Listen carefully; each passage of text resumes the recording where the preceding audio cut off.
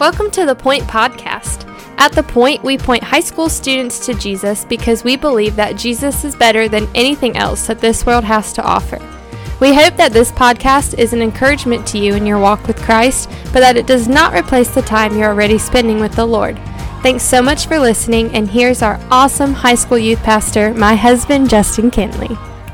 Hey, what's up, students? Happy Thursday to you. Man, it was so good to see so many of you last night at student night, and man, just an awesome time just worshiping the Lord, being together, and man, just continue to keep on bringing people and continue to invite others to be with you, and man, we're just seeing the Lord do some awesome stuff on Wednesday nights, and so man, just continue to be there, continue to come with us, and man, it was just such a good night, and already can't wait for this Sunday in life groups, and can't wait for next Wednesday night. But today we're continuing to walk through the book of 1 Samuel, and this is one of the bigger chapters in 1 Samuel, because if you remember back to 1 Samuel 13, that's kind of where we see the Lord kind of turn against Saul, because in 1 Samuel chapter 12, Samuel tells the people, look, the formula to success in Israel is simple: fear God and do what he says. In chapter 13, Saul does not do that, and so basically Samuel tells Saul, hey, the Lord's going to remove the kingdom from you, and in chapter 15, that is kind of the final straw. It's the final straw for Saul, where he disobeys the Lord,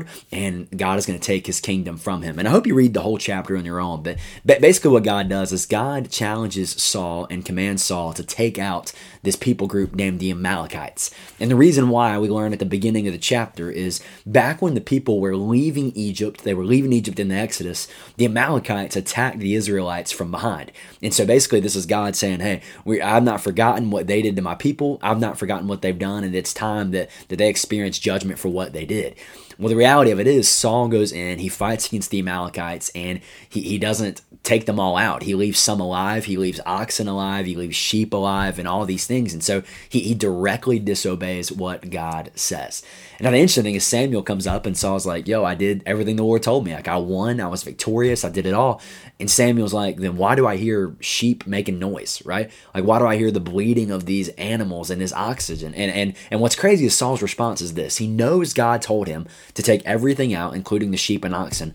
But yet what Saul's response is he's like, well, I just thought I would save some animals to sacrifice to the Lord, right? He's like, God told me to take everything out, but I was like, you know what? I'm just going to save some sheep, save some lambs, and we're going to sacrifice things to the Lord. And then Samuel says something that's so powerful for us in verse 22. Look at what he says.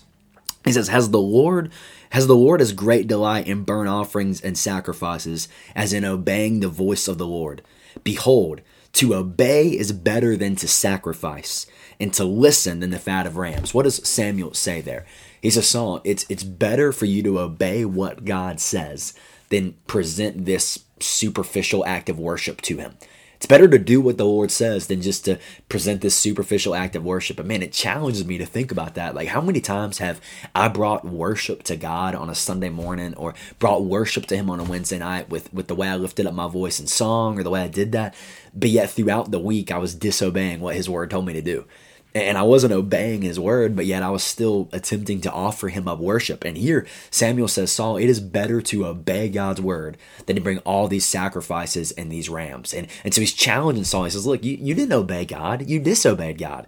And God doesn't care about your sacrifices. He doesn't care about your worship if you're not going to obey his word. And I saw what Saul says in response to this is so challenging in verse 24. It's challenging for me, and I think it'll be challenging for you. Listen to what he says.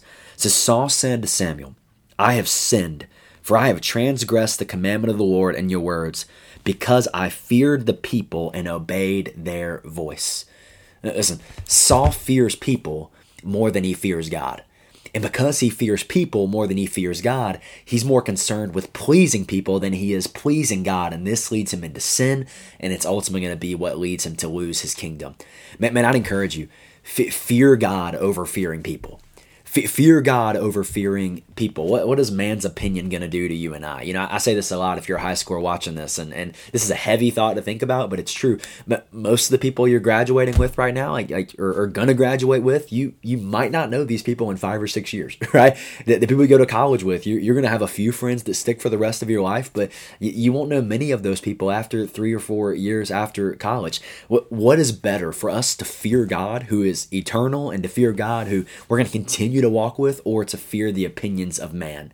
And here Saul fears the opinions and the voice of the people. He fears them over fearing God, and it's going to prove to have drastic ramifications for him. And so, man, fear God over fearing people, and let's be people who don't just offer up superficial acts of worship, but we offer up obedience to God.